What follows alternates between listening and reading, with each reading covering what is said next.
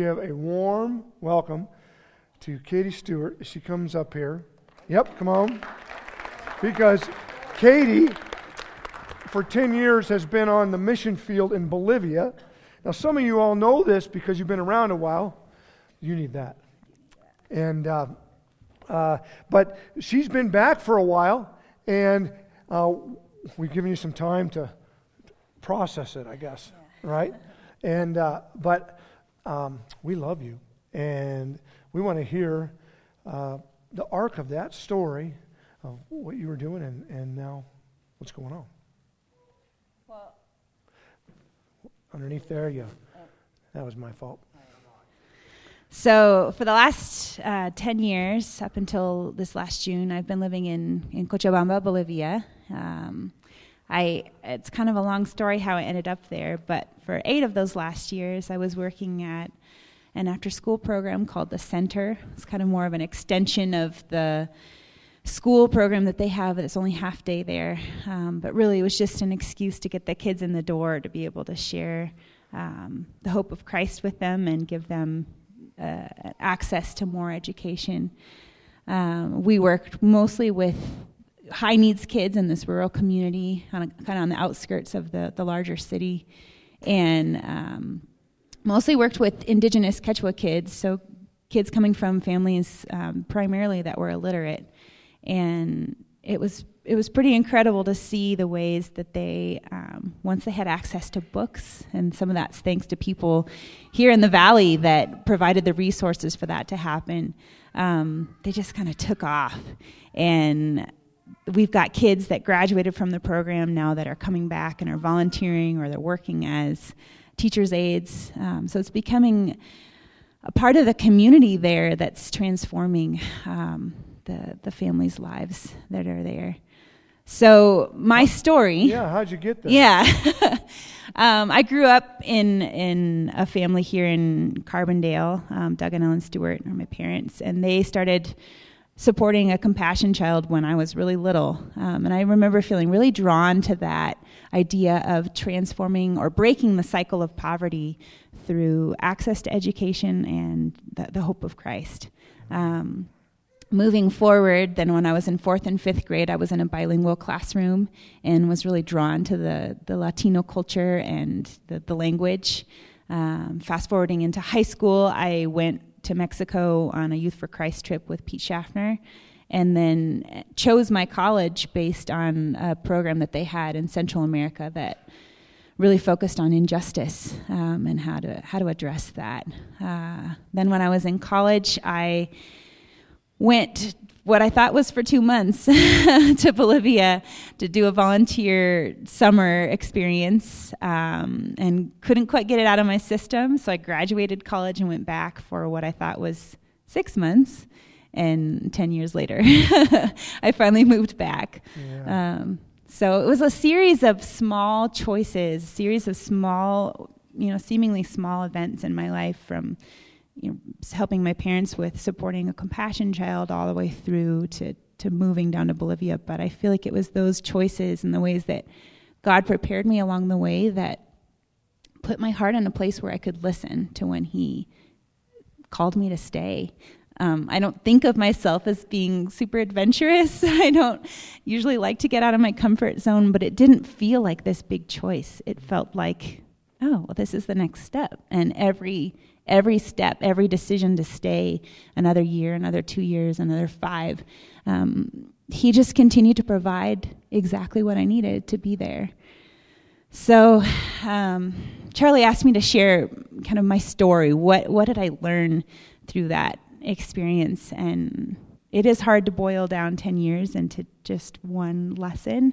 But there's a verse that has been with me, I would say, most of my time in Latin America. It's a verse that really speaks to not only injustice and life overseas, but I think wherever we are, it's a verse that God calls us to. So it's in Micah 6:8, and it says this: He has showed you, O man, what is good. And what does the Lord require of you? To act justly and to love mercy and to walk humbly with your God. Tell us about that. Yeah, so there was a family that lived down the street from me. They're right on the corner. And it was a family of 8+ kids living in this one-room home. You know, they were living in a space that's not much bigger than my bedroom. Didn't have access to clean running water. Their bathroom was just this little shack with a hole in the ground and a curtain instead of a door. There was a lot of violence in the home, and just kind of anything you can imagine when you think of abject poverty. That was this family. And I met them pretty quickly after I moved on the street. They were always out in the street playing, and I think I met them playing a game of tag. And they would start to ring my bell. I lived on the 3rd floor of an apartment, and I had this intercom system, and they would always ring my bell and yell, "Kati!" And, you know, I'd know, here's the kids again, they need something.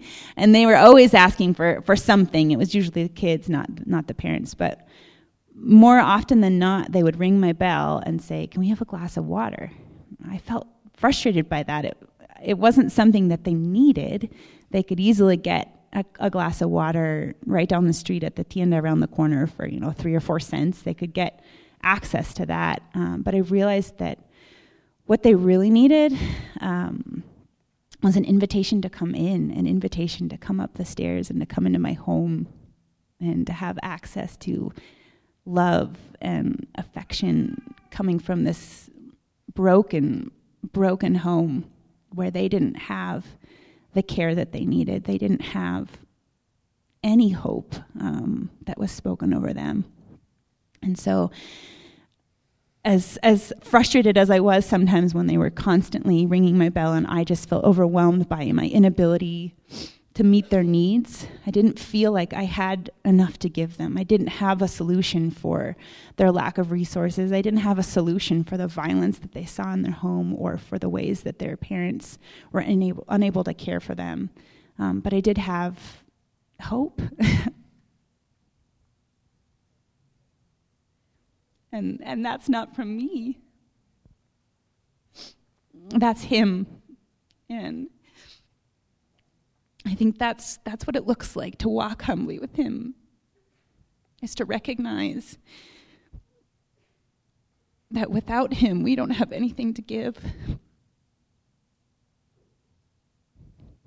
But through him, we have relationship, and our relationship with him enables us to be in relationship with people and to give that love and that care that he desperately wants to give to his children. So I came back not really still knowing how to do that well. I feel like there is so much more for me to learn. But I do know that my calling, whether it's in Bolivia or here in the States, is to act justly, to love mercy, and to walk humbly with him. Right on.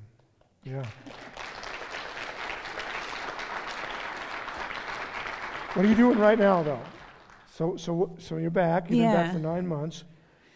Yeah, I'm a kinder first teacher over in Two Rivers Community School in West Glenwood, working with the little guys again. I love kids. Get away from them. Yeah, and it's a different set of needs, but it's the same. It's the same thing, right? It's walking humbly with him and looking for the ways that I can come alongside people who don't have that hope. Yeah, it's been our honor to walk alongside you and supporting you over that time, and we thank you for what you did and what you're doing even now.